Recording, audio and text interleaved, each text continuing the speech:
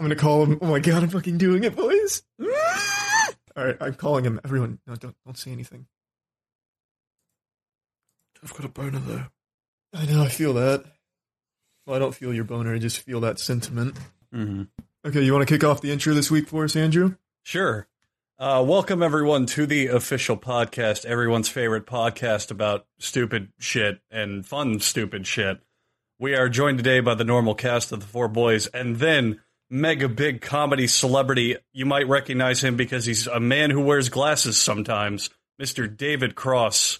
Mr. David Cross. Take off my glasses? That's it. That's all he's known for. That's Please take off your glasses. Exactly. Please take off your glasses to listen to this episode out of respect for Mr. Cross out there. So, David, if you want to just jump right into questions, we got some good things to talk about, if that's all right, or if you want to go ahead. All right. So, Jesus, what's the alternative? I don't know. Yeah, we could. Well, I'm saying we could also just hang Sit out. in silence. Yeah, we can hang out, be friends. Andrew's a bit starstruck. He's fucking fiddling with his dick right now and fumbling his words. Yeah. Why don't you guys turn this into kind of a meditative 45 minutes or so and just keep it quiet? Okay. Don't let a lot of words get in the way. You know. ASMR. Right. Nice. Yeah. Well, that's just talking slow, low level. I'm talking about just not. I think he's just telling us to shut up. Yeah. You blew it already, Andrew. We're ruining his nap time. I'll tell you what you guys are going to get to be a part of, though, because of the scheduling and everything that's going on, is I've got no choice, but I'm going to have to walk my dog.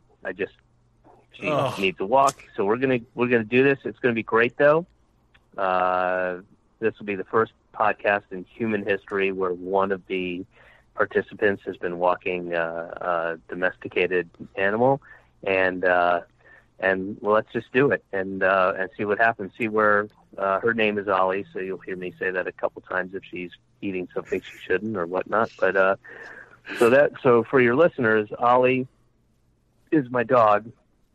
Well, let's take it from there.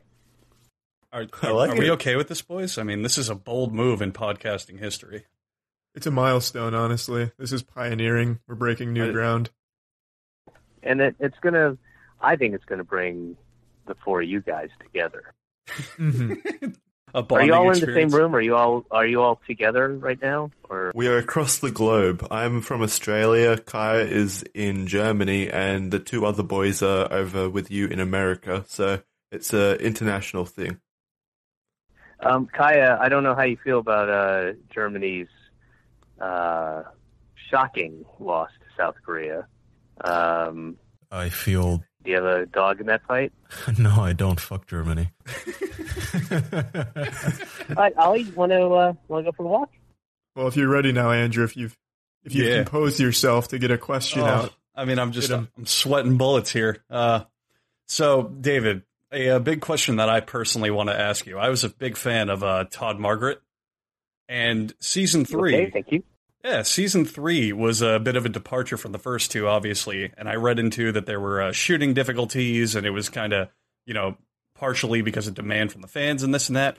I wanted to know, were you happy with how season 3 turned out, kind of the whole end result of it? Did it really fit what you thought would be a worthwhile addition to the story? Yeah, I was. The only thing that the things that I'm disappointed in are things that hopefully nobody knows what the alternatives could have been. You know what I mean? It was one of those things where, we could have done this, but then this actor wasn't available, and we could have done this, but then the location fell through, and I still think it's really cool. It's an interesting, experiment, as it were, because the story was over. As far as we were concerned, that was it, and then it gained all this kind of cult sort of viewership once it went onto Netflix, and then IFC got in touch with me years later. It was like, so you want to do another one? And I was pretty adamant that we couldn't. There's no way. And then one of the writers came up with the idea, which I really love, and I think we did a pretty good job considering the circumstances. And it was really fun. It was maybe the most fun to shoot, even though there were kind of tons of frustrating things that happened, certainly more than the first two series. But it was fun for me to play. It was really fun for me to kind of write that acerbic, smart-ass kind of douchebag guy who turns into this fumbling idiot and doesn't understand what's happening. And then we played around with the ending, too, where as it was written, we had allotted time for it. The end was literally going to be 90 seconds of the show, the original, like how it all goes back, you know? Mm-hmm. I know I'm giving stuff away, but at this point, you know, at this point, most people have either chosen not to watch it or watched it. But yeah, that where it kind of ends with him with the phone, with him waking up. We were going to just extend it for 90 seconds, just have the whole thing start playing out, and then just slowly, imperceptibly start fading it down. The you know, blacking it out, but like over 90 seconds, so you couldn't even tell at first. And then I just thought there was so much sadness in the way it ended. It was really kind of sad. Bittersweet, almost. Yeah. So but I am happy with it. I am. I thought it was cool on its own, but at some point, years and years and years down the line, I'd like to see what it looks like by playing every episode back to back. You know, and what that third season feels like coming right on the heels of, you know, the original first two seasons. Like what would that feel like? Just marathoning it in one sitting instead of kind of waiting for that return. Yeah, or maybe one sitting is asking a bit much. Let's do two. We'll have a 45-minute break. Get some to eat. You know. Yeah. There'll be follow-up literature. Yeah, people smoke, and they come back. Yeah. Great. So, David, jumping off that little topic, I've got a question for you. What's been your favorite project to work on so far? Out of anything that you've done in your long, illustrious career, what has been your favorite project? Besides this, I very recently did a podcast called The Official Podcast. What? I was not expecting much at all, and not you guys, is a different one. And it was edifying. I learned a lot about myself. I learned a lot about so much. And you got to walk your dog. And I got to walk my dog. She's no longer with us, but hey, do you want to go for a walk? Seriously, we need to do that. Okay? Because Ollie, come on. All right.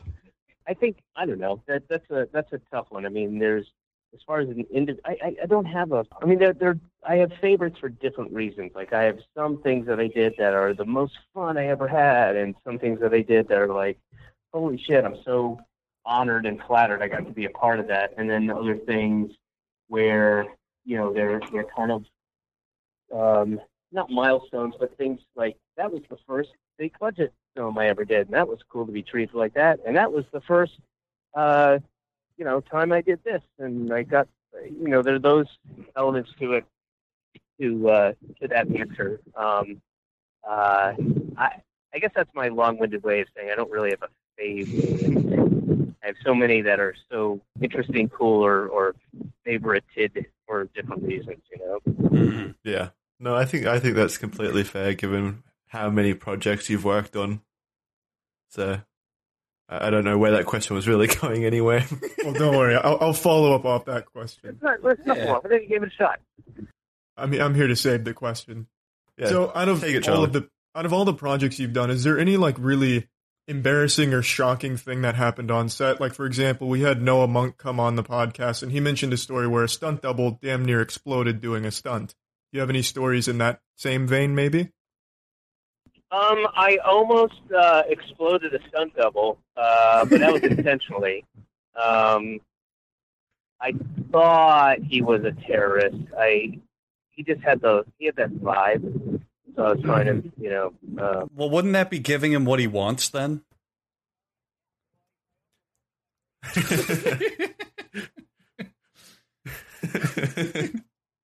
David's a friendly man. Yeah, he was doing it out of the kindness of his heart. No, I guess the most embarrassing thing was one time I shit my pants. I was on set, and I desperately had to go to the bathroom. So, but we were in the middle of the scene, and I just went and I went in the corner, kind of where our department was, and I took my pants off and shit on them, and I did it where everybody could see, so that they could learn a lesson from. Oh yes, of course, inability to be prepared. Set an example. Your dominance. Yeah, I mean, I did it in between takes. It wasn't, I was trying to be a pro about it. What project was that? Was it maybe like an Easter egg in the movie where the camera's rolling? Is there like some unreleased footage of you shitting on your pair of pants?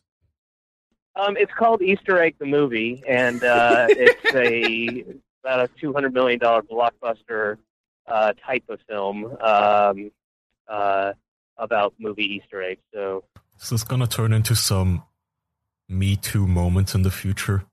A bunch of cameramen and interns saying they really didn't want to see you shit yourself. Has anyone here heard of Blue Apron? Because Blue Apron is the most delicious way to get food delivered straight to your door. You can use blueapron.com/official right now to get your first 3 meals from Blue Apron delivered absolutely free to your door. It's so easy to get food these days. Blue Apron will just send you food as long as you're a fan of us.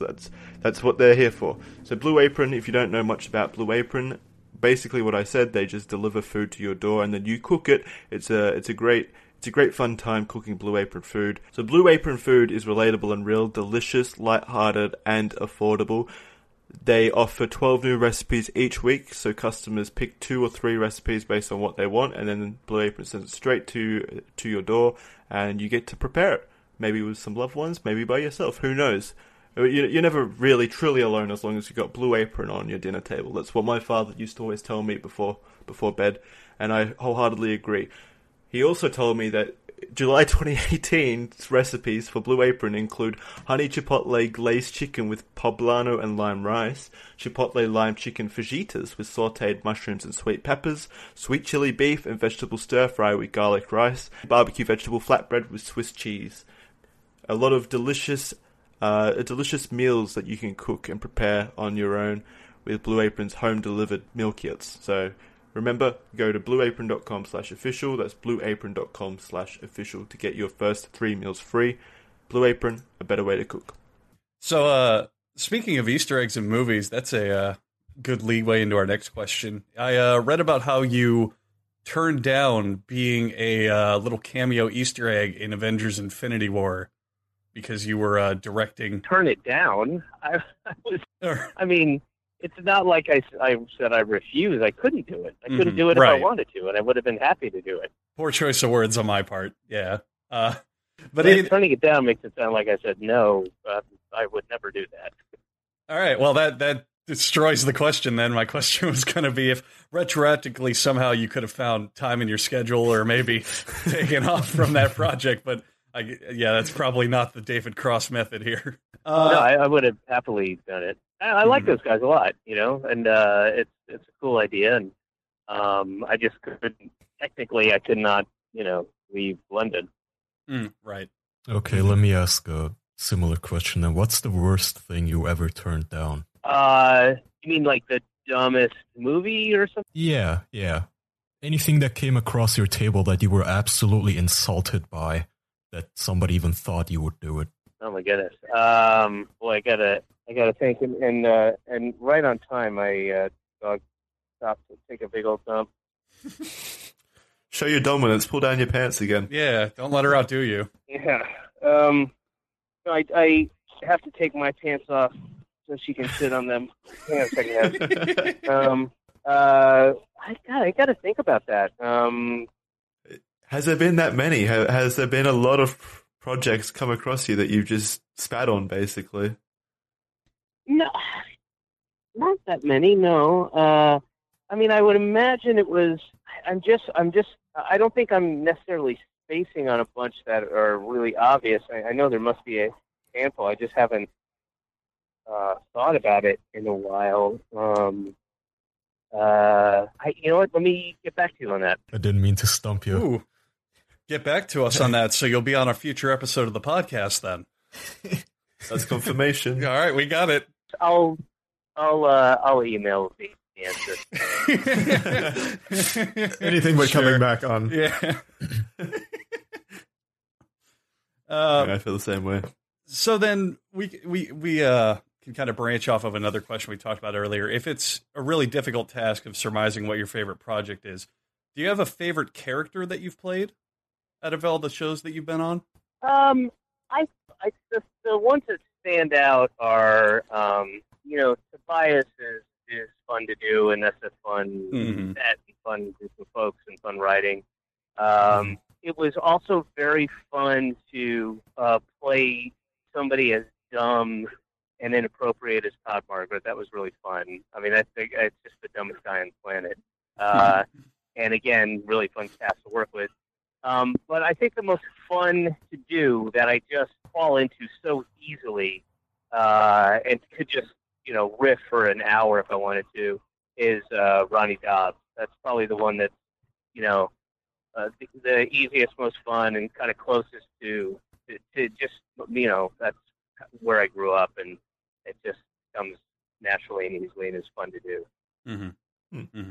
So, Charlie, do you want to crack open the Hail Mary? Do you think it's time? No, but I think it is time that we get to our staple. So, Mr. Cross, one of the staples that the official podcast have become known for is asking the real hard-hitting questions, the biggest of which being, do you have any interesting masturbatory tales, any interesting experiences you've had while masturbating, or maybe a shameful act, anything in that department? I remember when I was, I would have been, how old are you in ninth grade? What is that? 14? At least 12. Yeah, it was like around that. Starting teenager. Oh, easily. Yeah. No, more than 12. Yeah, I was going to say 14. I mean, I could totally figure it out, but I remember fucking a refrigerator, as it were, being in Phoenix, Arizona, with my dad in this like weird kind of, it was a motel that they turned into an apartment, and and I just sort of, fucking the fridge, as it were. Not like opening it, fucking it inside, but like against the fridge. And, so were you just like rubbing up against the cold exterior? Oh, did you have one of those shitty old fridges that vibrates a lot? that would have been like a reason to do it. That would have been, a mitigating factor. You go, oh, I could understand that. No, this is just fucking the fridge.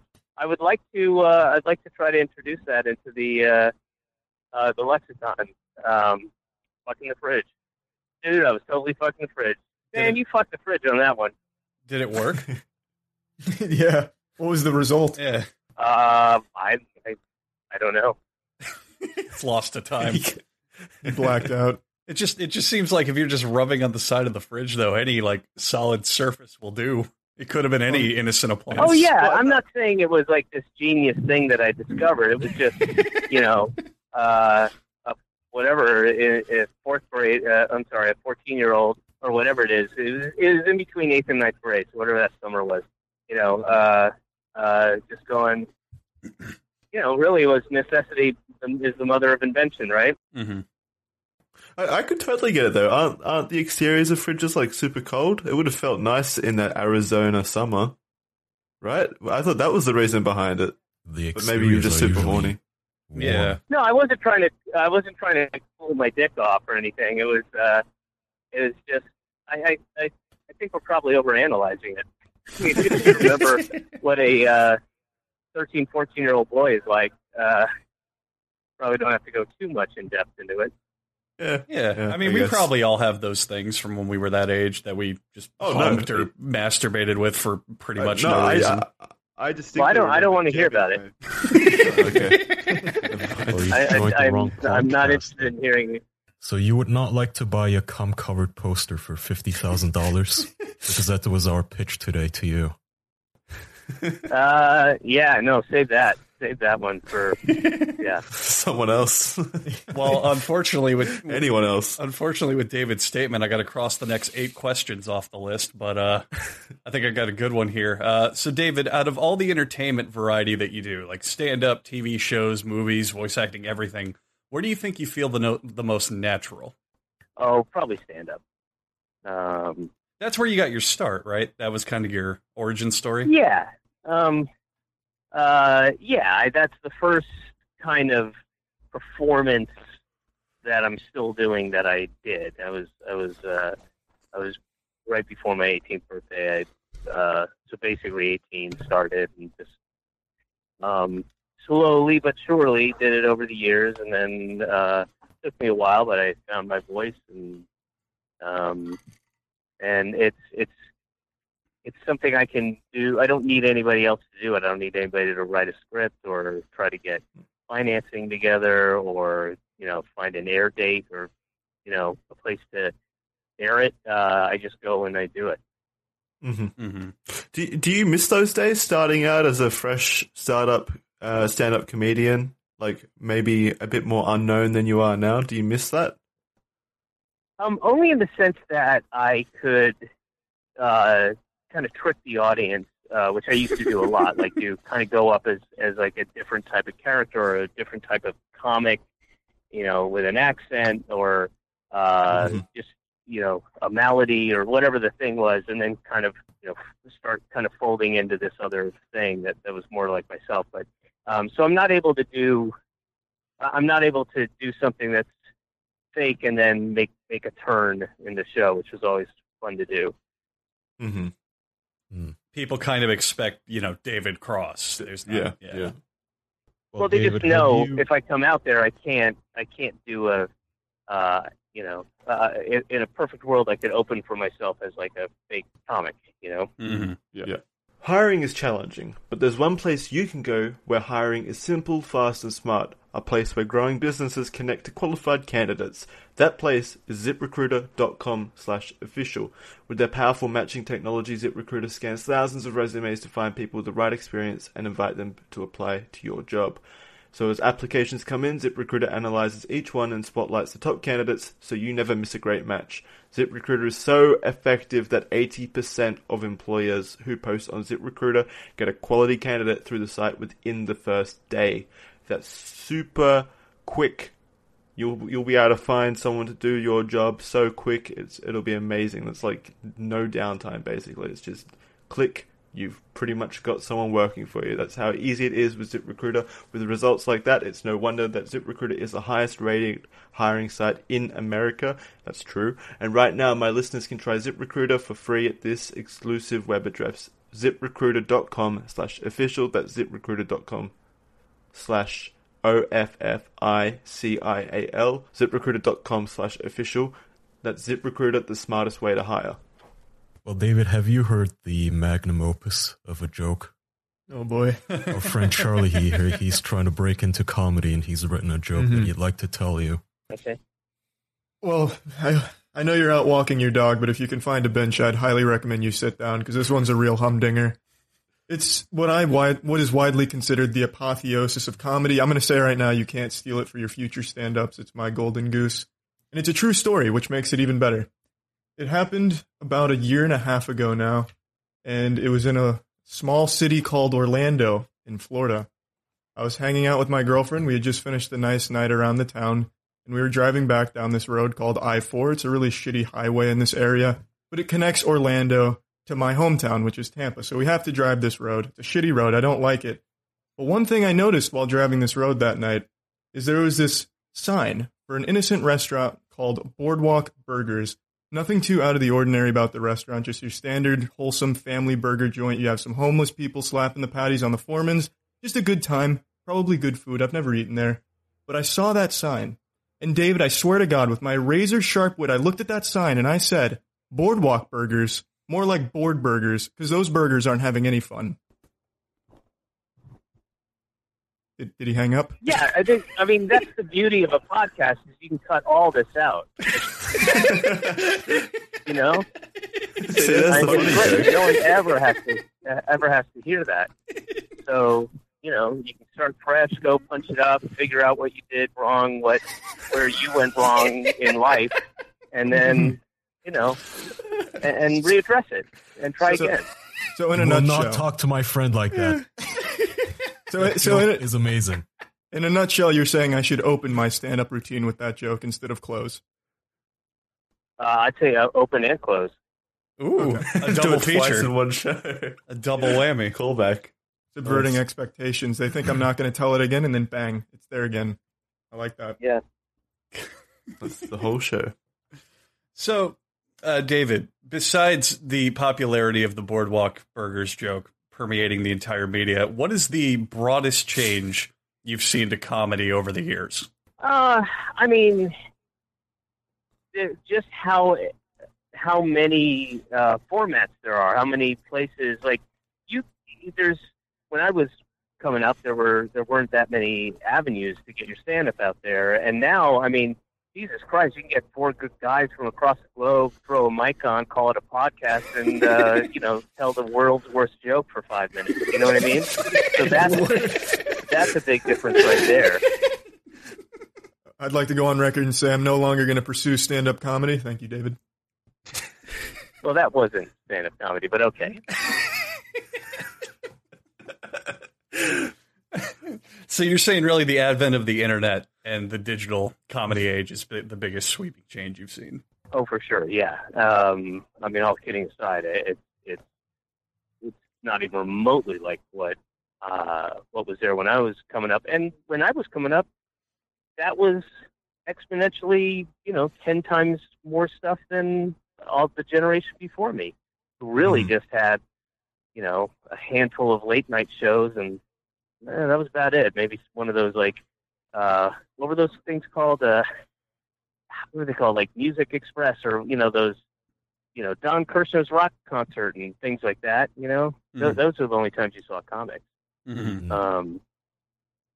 And then when I was coming up, there were way more venues, and now it's like 400 times as much. I mean, look at what Netflix is doing. Right. There's a channel called Comedy Central. It's a cable show for comedy. Mm-hmm. That wasn't around. Yeah. Yeah, it's definitely exploded quite a bit. Well, that's The it. internet removed a lot of the gatekeeping. I'd Exactly. say. I mean, as you said, for us douchebags are never going to be on Comedy Central, but we have our own channel and we can spread our own stuff. Yeah. Sadly. It's much easier to find an audience now and get those numbers. Charlie, were you going to say something? I was just going to follow it up. Do you view it as a positive thing? Because a lot of the comics that come out these days are real stinkers. Like, a lot of them, like, back maybe 20 Yeah, but that was years always ago. the case. I mean, water, the cream rises to the top, as it were, it's got positives and negatives, but they just remain the same positives and negatives. They're just more amplified now. Mm-hmm. So much of it. Right. Yeah, I feel that. So are you going to do more with the advent of the internet, as it were? Do you have any interests online that you'd like to get into? Maybe take your show online for your own podcast in the future or something like that? No, not. I probably will kind of stick to what I've been doing. That's not to say I wouldn't. I just don't think that way. My brain doesn't think that way. I like storytelling, whether it's through stand-up or a sketch or a movie or a TV series. I mean, I'm more about story. That's what I gravitate toward. Mm-hmm. Yeah, that's fair. Who, in your opinion, tells the best stories? We'll stick with the realm of comics. Which comic do you think tells the best stories for his routines? Apart from yourself. Well, I like Mike Birbiglia's storytelling, and Daniel Kitson is an amazing storyteller. And and you can tell a story in a 20-second joke too. It's not simply like one day Farmer Brown did this. It's you can tell stories in different ways, but those two especially. I've been hearing very recently from. I've been hearing a lot about a woman named Hannah Gadsby who has a show called The Net that's on Netflix that I've had. Oh man, just in the last 3 days, like half a dozen people going, texting or emailing, going, "You got to check this out." So I'm looking forward to seeing that. I hope that's good. Meets the hype. Yeah, I mean, those are some good examples. I was a big fan of Joe Frank, who recently passed away, but his work was exemplary. He did audio stuff, and and there's a guy named Mark Forward, who's a Canadian comic, who tells. It's not like he sits and crafts the story, but his some of his bits have these journeys to them, these real travels that it starts one way and it just goes on this long travel and ends up being really cool and takes you to these different places. So those are some good examples, I think. Mm-hmm. Yeah, no, those are perfect examples. So what's on? Go ahead, Charlie. I was just going to say, now, before we get off of that, let's go in the opposite direction. Who, in your opinion, is one of the worst comics that has achieved popularity as a result of this lack of gatekeeping? That is exactly what I was going to ask, so I'm glad that we were synchronized in this. Mm-hmm. Oh, gosh, let me think. I mean, I would think it would be somebody in the realm of kind of the YouTube thing, but I don't know who considers themselves stand-ups. There's that guy, Logan Paul, right? Oh, yeah. yeah. You know what I'm talking about. All right. So that kind of thing, that guy, there's a bunch of those, like, doing silly vines or whatever. And, they're massively popular. I mean, granted, it's for children or grown-up children, but, I don't know. Let me think of somebody who's a stand-up who.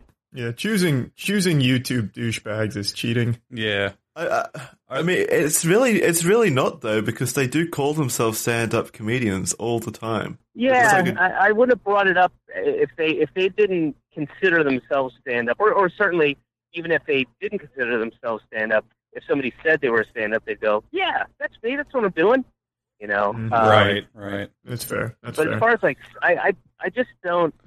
Nobody that I can think of, and I certainly wouldn't be shy in saying it, but nobody I can think of I've watched recently and gone, boy, they suck. I mean, there's a lot of really good comics out there, and I've been able to work with a bunch of them, especially getting ready for this tour I'm on, where I was doing shows, had special guests on the bill, and just saw so many great, younger, up-and-coming comics, really good. But nobody jumps out at me as being somebody that I particularly went, ugh, it's terrible. Do you watch a lot? I'll tell you what, there's some of those right-wing comics I've seen, and it's I haven't seen them in clubs, so it's not I'm judging them based on a clip, which isn't the best way to judge somebody, like a YouTube clip of a 5-minute set at, hilarities or something like that. But I've certainly done enough of those so that I can sort of see it through a filter of understanding what it feels like from the other end. But some of those right-wing guys are fucking hilarious, like so bad. There's just no jokes. They're just not good writers. And what's funny is subjective and always will be. And it's really wrong to just go, that's not funny. But there's nothing clever nothing. I've seen some of these things. They're just obvious, just dumb. They're dumb and obvious So is it more audience pandering than joke telling, you think? Well, it's both. I mean, it is joke telling. They're just shitty jokes. There's nothing, interesting or clever or you see it coming a mile away. And sometimes it's just like their version of like that dumbass Boardwalk Burgers joke. You know? It's a good joke, but they ruin it. I understand what you're saying. Yeah. Yeah. This episode of the official podcast is sponsored by Brooklinen. Brooklinen make the best bed sheets and comforters in the world. I can honestly say that. Jackson Clark can honestly say that because I do have Brooklinen sheets and they're the most comfortable sheets to sleep in. These sheets were made by a husband and wife team, Vicky and Rich Fulop. They had one goal: make super affordable and super comfortable bed sheets, and by God, did they ever succeed at that. No unnecessary markups and fees. Most bedding in the world is like marked up as much as like 300%, I think. If you go to like a big retail store, it's usually marked up as much as that. Brooklyn is not though. They're also the fastest growing bedding brand in the world, over 20,000 5-star reviews, so you can sleep comfortably knowing that you made the right choice by getting Brooklinen. So if you want super comfortable bed sheets, you can head on over to brooklinen.com and use promo code OFFICIAL to get $20 off and free shipping. That's $20 off and free shipping when you use promo code OFFICIAL. Brooklinen is so confident that they offer a risk-free 60-night satisfaction guarantee and a lifetime warranty on all of their sheets and comforters. So the only way to get $20 off and free shipping is to use promo code OFFICIAL at brooklinen.com. That's BROOKLINEN.com, promo code OFFICIAL. So, David, with the advent of the internet, it's obviously the gatekeeping has stopped somewhat, and people, it's so much easier for people to be exposed if they do something wrong. Do you think that put maybe a curb on all the plagiarism in comedy? Because I know that's a big social faux pas in the comedy circles, is stealing jokes, and I never thought about that, but certainly could have. Yeah, because I feel like if I was a up-and-coming comedian, I would be much more careful about stealing jokes today than I would have been 20 years ago, because with the internet now, it's much easier to get caught, I feel like. Yeah, I agree, and that's a good point. I hadn't thought about that, but yeah, sure. What we're saying, David, is if we catch you in a set using the Boardwalk Burgers joke, we are going to rain fucking hellfire on you. Okay, you got receipts, is what the kids say. Yes, that's what the Logan Pauls say. Yeah. You could become the next Logan Paul, man. You already know all the lingo. Yeah. Oh, yeah. Yeah, totally. Well, I have a 16-month-old baby, so I get pick a lot from her to her friends. That's his audience right there. Yeah, really. You've got it. Yeah, it's probably her first words. So, David, what would you give out as advice to people who are in that struggling group where they either think they're funny or they're trying to be funny, but they're just not hitting it? Their timing's not there. Their jokes suck. What would you say to that group to really bring up their comedy game? Get an 8-ball, think about it, go home, and just really think about what you're doing. There's no easy cure. Yeah. Oh, I didn't say it was a cure. I don't know that anything good will come of it. It's the only thing you can really do. Yeah, that's what you would. That's just how you would get them away from you. Yeah. Well, speaking on that brings me to a question. Have you had any really creepy fan experiences where you just couldn't wait to get away from the person? Oh God, yeah. Oh. Hang on. He's trying to find one right now. He's shooing a fan away right now. Jesus Christ. Yeah. My dog. My dog's very old and arthritic, so got a couple stairs here. Here you go. You got it. Girl. Yeah, I mean nothing that's a great story or but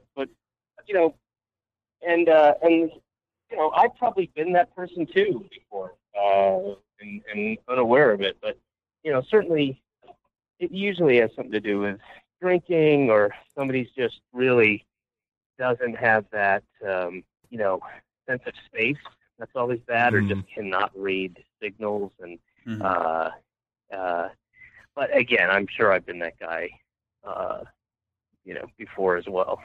Nothing noteworthy, like they haven't come up to you with like cow's blood or something like I did this for you, David, or anything just alarming? No, I mean the occasional tattoo is like, oh wow, look at that. Okay, but I wouldn't say that it's nobody that fits that kind of criminal stalker stuff. Nothing to alert the authorities over. No. Do you ever get tired? No, I mean, people, my fans are for the most part pretty cool and understanding and pretty chill. You know, nothing that too. Does the script ever kind of flip on that, where like even if they're nice or polite, you have those days where you're like, just leave me the fuck alone, or you really just are tired of it? Oh, sure, yeah. I mean, it really is based on two things. You know, one is their approach and personality, and one is, where I am right at that certain point in time. I mean, sometimes you just, you've just gotten some bad news, or you're dealing with, like I was, my mom got very sick very suddenly, and roughly 6 weeks ago, and I was upstairs on the computer, and my wife was talking to my sister, and she came up, and we knew that my mom had gotten ill overnight, didn't know what the severity was going to be, and then, we'd been in touch all morning and stuff, and then my wife came up, was on the phone with my sister, which I knew, and I'm sitting there on the computer, and she's like, you need to go to Atlanta, you need to go right now. I was like, okay, and I knew it was like, oh, my mom's going to die, and I have to go say goodbye,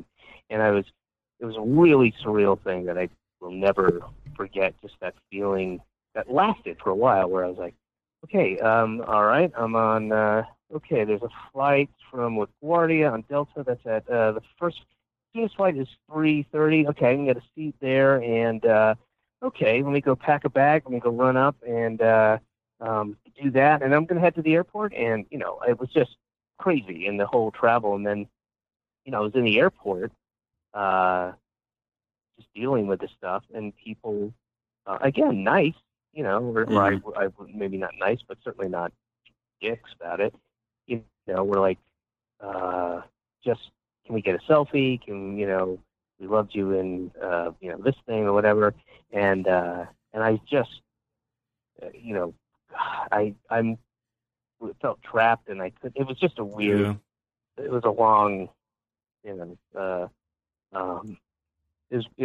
so that's an extreme example, but that's an example of like, you just don't know what I'm dealing with right now. And sometimes I'm just, in a bad mood, or I haven't slept well, or I'm gassy, or whatever the thing is, but, so it's really going to be one of two things. It's their approach, or where's my head right then. It's got to be something you wish people like understood more, that you're just a person and you deal with the same emotions that they do on a daily basis, and the same events that they struggle with. For the most part, people are understanding. I mean, I'm not one of those people where I think people are going to go, you wouldn't give me a picture. I'm your audience. You're lucky. You exist for us. I don't have that kind of act or persona or any of that stuff. So I think most people, 90% of them are. If they say, can you take a picture, and occasionally I'll say no because of various things. I'm either with my kid or a meeting or whatever the thing is. I'm on the phone. 9 out of 10 of them are totally cool, and we have a pleasant exchange. That hopefully they'll remember, that they don't need a photograph to remind them or something. But it's also part of the territory. So So what would you? With the reward. So what would you say is the recommended approach? Like if I'm Joe somebody and I spot Mr. David Cross across the airport or something, what is to you the best way to grab your attention, say hello, something? I think the best, make sure that I'm not talking to somebody else, either on the phone or engaged in a conversation with somebody else. Maybe kind of come to the approach me periphery, and and then say, "Excuse me." That's all, and I'm not joking. I'm not being funny. To say, "Excuse me," get my attention. Excuse me, and then you can use my name. And then from there, just whatever the thing is, just don't go, "Hey, you're famous, right? Hey, come here." You're the stand-up comedian. Yeah, but I mean, that's one way that I'm just not going to engage. Or when somebody clearly knows who you are and they're like, "How do I know you?" And then it's kind of a fun game. You can just say, "I don't know," and then they will walk you to the answer. Yeah. Well, I know you. Why do you look familiar? I don't know. Are you an actor? Sometimes. Are you on? They literally tell you are you David Cross, the actor on this thing? Just say that. Don't do that whole fucking. It's like a game. 5 minutes or yeah. Yeah. I think you're very lucky to have that kind of following then, because in this day and age, a lot of like famous people will have fans that feel like they're entitled to giving the person they idolize like a fucking hand job in public if they so choose. Like I brought up Noah Monk earlier, but his fans would oftentimes quote him like, "Yeah, Gibby, take your shirt off," which was one of his things he would say on iCarly. And I feel like that's just such a horrible thing, or like they jump on him for a piggyback ride. So it's really nice to hear that you don't have that kind of following or those kind of people that would do that thing to you, where they'd come up to you, "Oh, Mr. Cross, I'm gonna put my face in your junk here," something like that. Yeah, I was never on iCarly, so. So there's no fans dumping blue paint on you or any of that? No. You get the reference, of course, but that's fine. Whatever. Right. Yeah, as soon as it becomes physical, though, and they're jumping on you or slapping you around, that's probably where most people draw the line. Yeah, exactly. I would imagine, yeah. I did have a guy at the airport, not too long ago. I was in line, and those, especially when you're getting ready to board and everybody's kind of gathers, and it gets very congested, and I was just sort of amongst a bunch of people, and this guy who, what made it even creepier was he walked very quickly. He was just going wherever he was going. He was walking, wasn't running, just walking very quickly. Mm-hmm. And then as he kind of passed through, kind of a hole between myself and whoever's in front of me, smacked me on the shoulder, like, "You got it, kiddo." Like one of those things, without saying anything and without even really looking, and then gave me a thumbs up, and it was really jarring. Like, don't do that. Like not that it hurt, but a hard kind of pat, real double pat on the back type thing. Like, who a complete stranger. Yeah, don't do that. That's not good. Don't do that. Don't do that, please. Little do you realize his son was standing next to you, and that's who he was actually going for. He's never washed that hand since. That hand has remained unwashed. So, you're probably a very busy guy with all your work schedules and stand-up and touring, of course, and all this and that. But do you ever slam down some hobbies, maybe some games in your free time? Is there anything you're doing outside of the comedy, TV circuit, all that? Yeah. I don't play as much as I used to, but I like playing video games. And that's probably it. I mean, I don't go out as much as I used to. I don't do any of that stuff. I mean, I have a kid now too, so, and my wife is extremely busy. I mean, my wife has 3 times as much going on as I do. So I'm, helping out around the house as well. But kind of just reading video games and the internet is probably the things that I do, in my downtime. That's super interesting. I didn't take you for a video gamer or a video game player. What games do you play? I'm still playing Destiny. That's a fun way to unwind, and I have a friend on the West Coast that will get together and do raids and stuff, and I can we can shoot the shit while we're talking, while we're playing, which is kind of fun too. I like that. I really dig that part of it. And I like a good story. As I said, I played recently Life is Strange, which I really enjoyed. Ooh. That's one of that's Kai's favorite game, probably. So Yeah. you just tickled him. That used to be. Boy, that last episode was, I'm trying to think of the right word for it. It was really like it was good, but it was an unpleasant experience where I don't want to give too much away, but when you keep waking up in that same place, you know what I mean? You know what I'm talking about? Yeah. And it's just like, oh my God, enough. This poor girl. Jesus Christ, I was feeling terrible for her. Like, what the fuck? This is awful. I want this to stop, you know? But I enjoyed that. I played the South Park Fractured Butthole. That was fun. Mm-hmm. What else did I play? I mean, not a ton of stuff, but I was really disappointed by two bits of news. One was that Crackdown 3 is going to be delayed because I was really looking forward to that. I didn't like the second one, but the first one was just so much fucking fun. And then also I was really hoping Borderlands 3, which is probably my all-time favorite, series. I'd say BioShock and Borderlands are my favorite. You have good taste. Yeah, you have very good taste. Are you speaking on the original BioShock or BioShock Infinite? You know what? If the first two BioShocks hadn't existed, I would have loved Infinite, and I probably was slightly disappointed because the bar was set so high. But that first one was probably the best. I can't imagine having a better experience. Again, I'm all about story, and that I never saw that. We're in the same boat for sure. Yeah, it was innovative. The storytelling in BioShock has always been innovative. It's transcendent of the form, really. It's like the pinnacle of storytelling in video games. And everything about it was great. The sound design, I mean, every aspect. It was just fantastic. I really enjoyed it. And you know, there's other games that are kind of reminiscent, like Dishonored.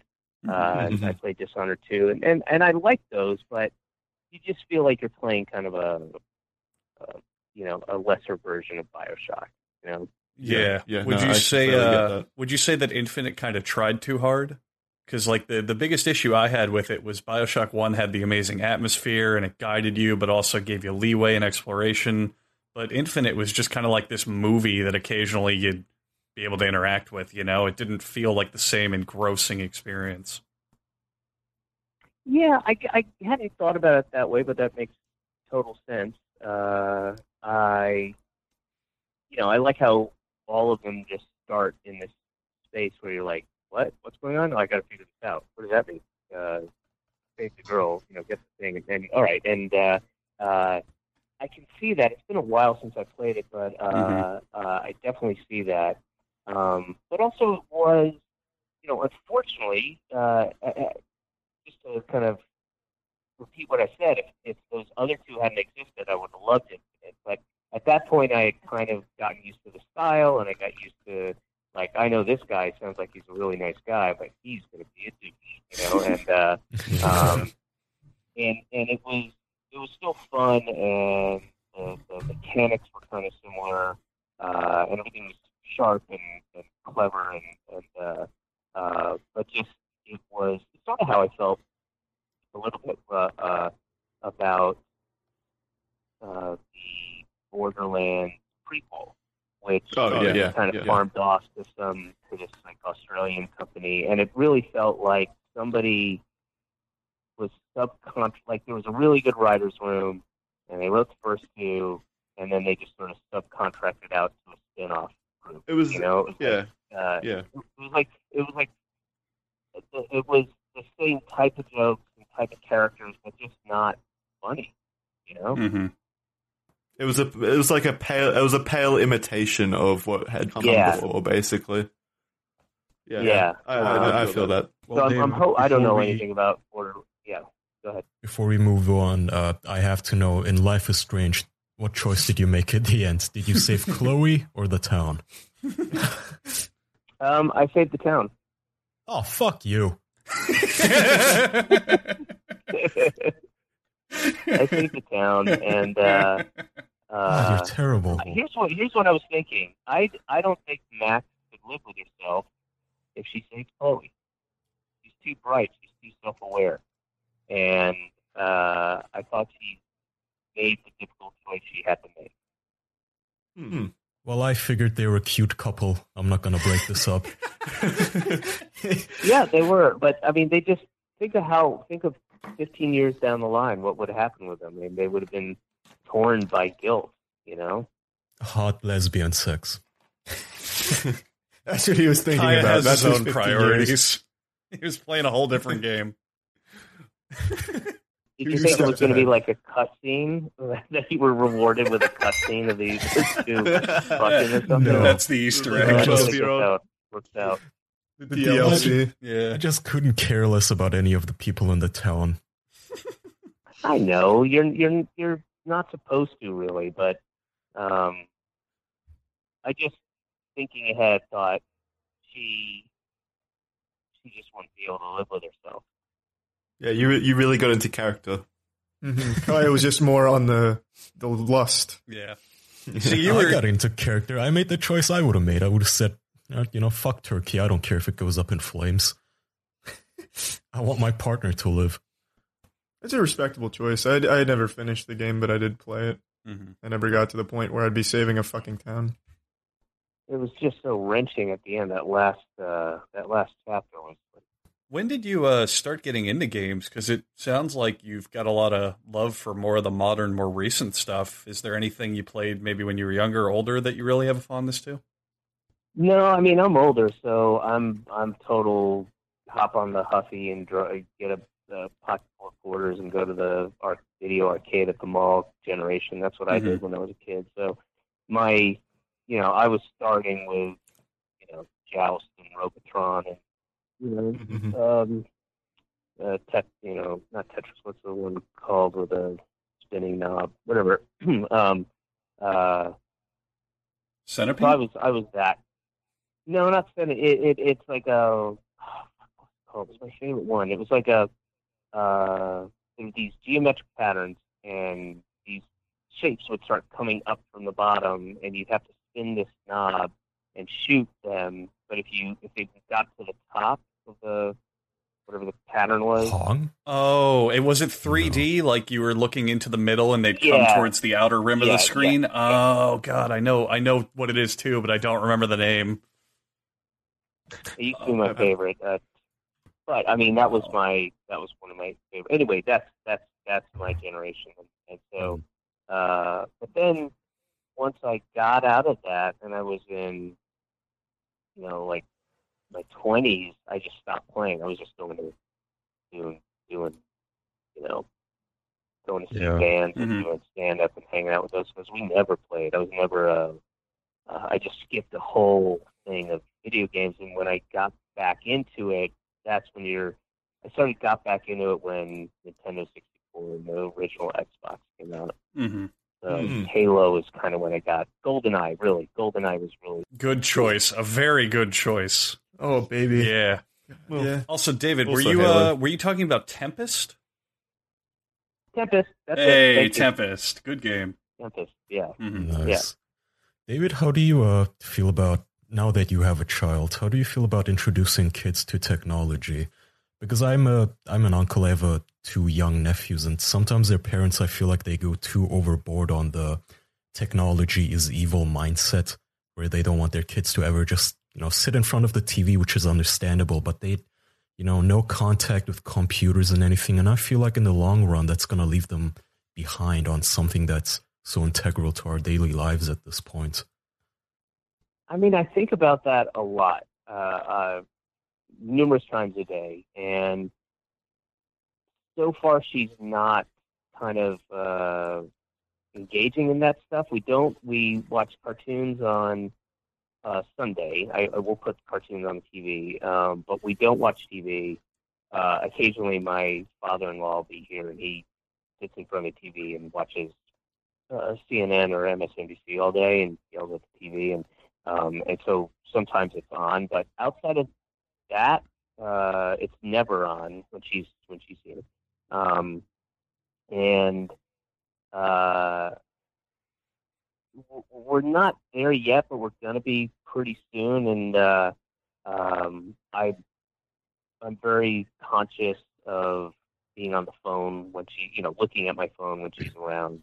I will probably err on the side that is, I don't want any electronic, social media around my kid, but I'll try to keep it in a realistic and tempered way. But I imagine if I was going to err on one side, it would be like keeping her away from computers and stuff like that. Because I don't think it's a good thing. I think it's done immeasurable harm, and will continue to do so. Definitely. I mean, it has its, positive uses for sure, but it's not a good thing overall. Especially for a developing mind. Yeah, well, that's exactly it too. It's like when she's, when she's 10, yeah, then she's developed these skills, and but she doesn't know anything right now. She doesn't know of anything, and she doesn't know. She's only learning what normal is and what is expected. And I don't want her to think the things she sees on a computer and how it's used and the internet and social media is normal, because it's not. Yeah. I couldn't agree more. Yeah.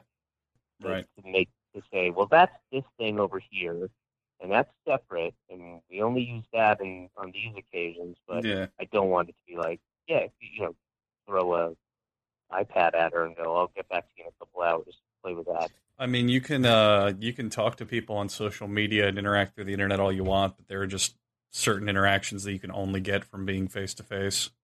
I really do think in today's society, it's kind of like a plague in a certain sense, where a lot of parents, it's a lot easier to just give them that iPad and then go jerk off in the bathtub for 3 hours and just let your kid do whatever they want on that iPad. And then that leads to them becoming like this socially inept person as they continue to grow, because they never had legitimate experiences in the real world. And it's not their fault. It falls on the parents. Yeah. I think that's the theory. That's the prevailing fear that people have, we're starting to see the effects now. But I mean, there's a lot of brilliant kids out there. I mean, look at what happened with Parkland. I mean, there's some really, some of those kids are way more realized human beings than I was at that age, and are more articulate and stronger than I ever was. I think there needs to be a healthy balance, I feel like. I mean, obviously, all the social media is just fucking terrible for a little kid, but at the same time, I feel that a tech-savvy kid is going to have a much bigger advantage over some sheltered child who's never gotten a hand on an iPad because his parents didn't want him to. Yeah. I mean, think about it. Yes. Go ahead, David. Yes, unless unless things get so bad that there is a global pandemic or a World War III or something, and then we're right back to primitive times, then the kid who has never been tech savvy is going to have every advantage of the kid who doesn't know how to read a map. Let's hope that happens.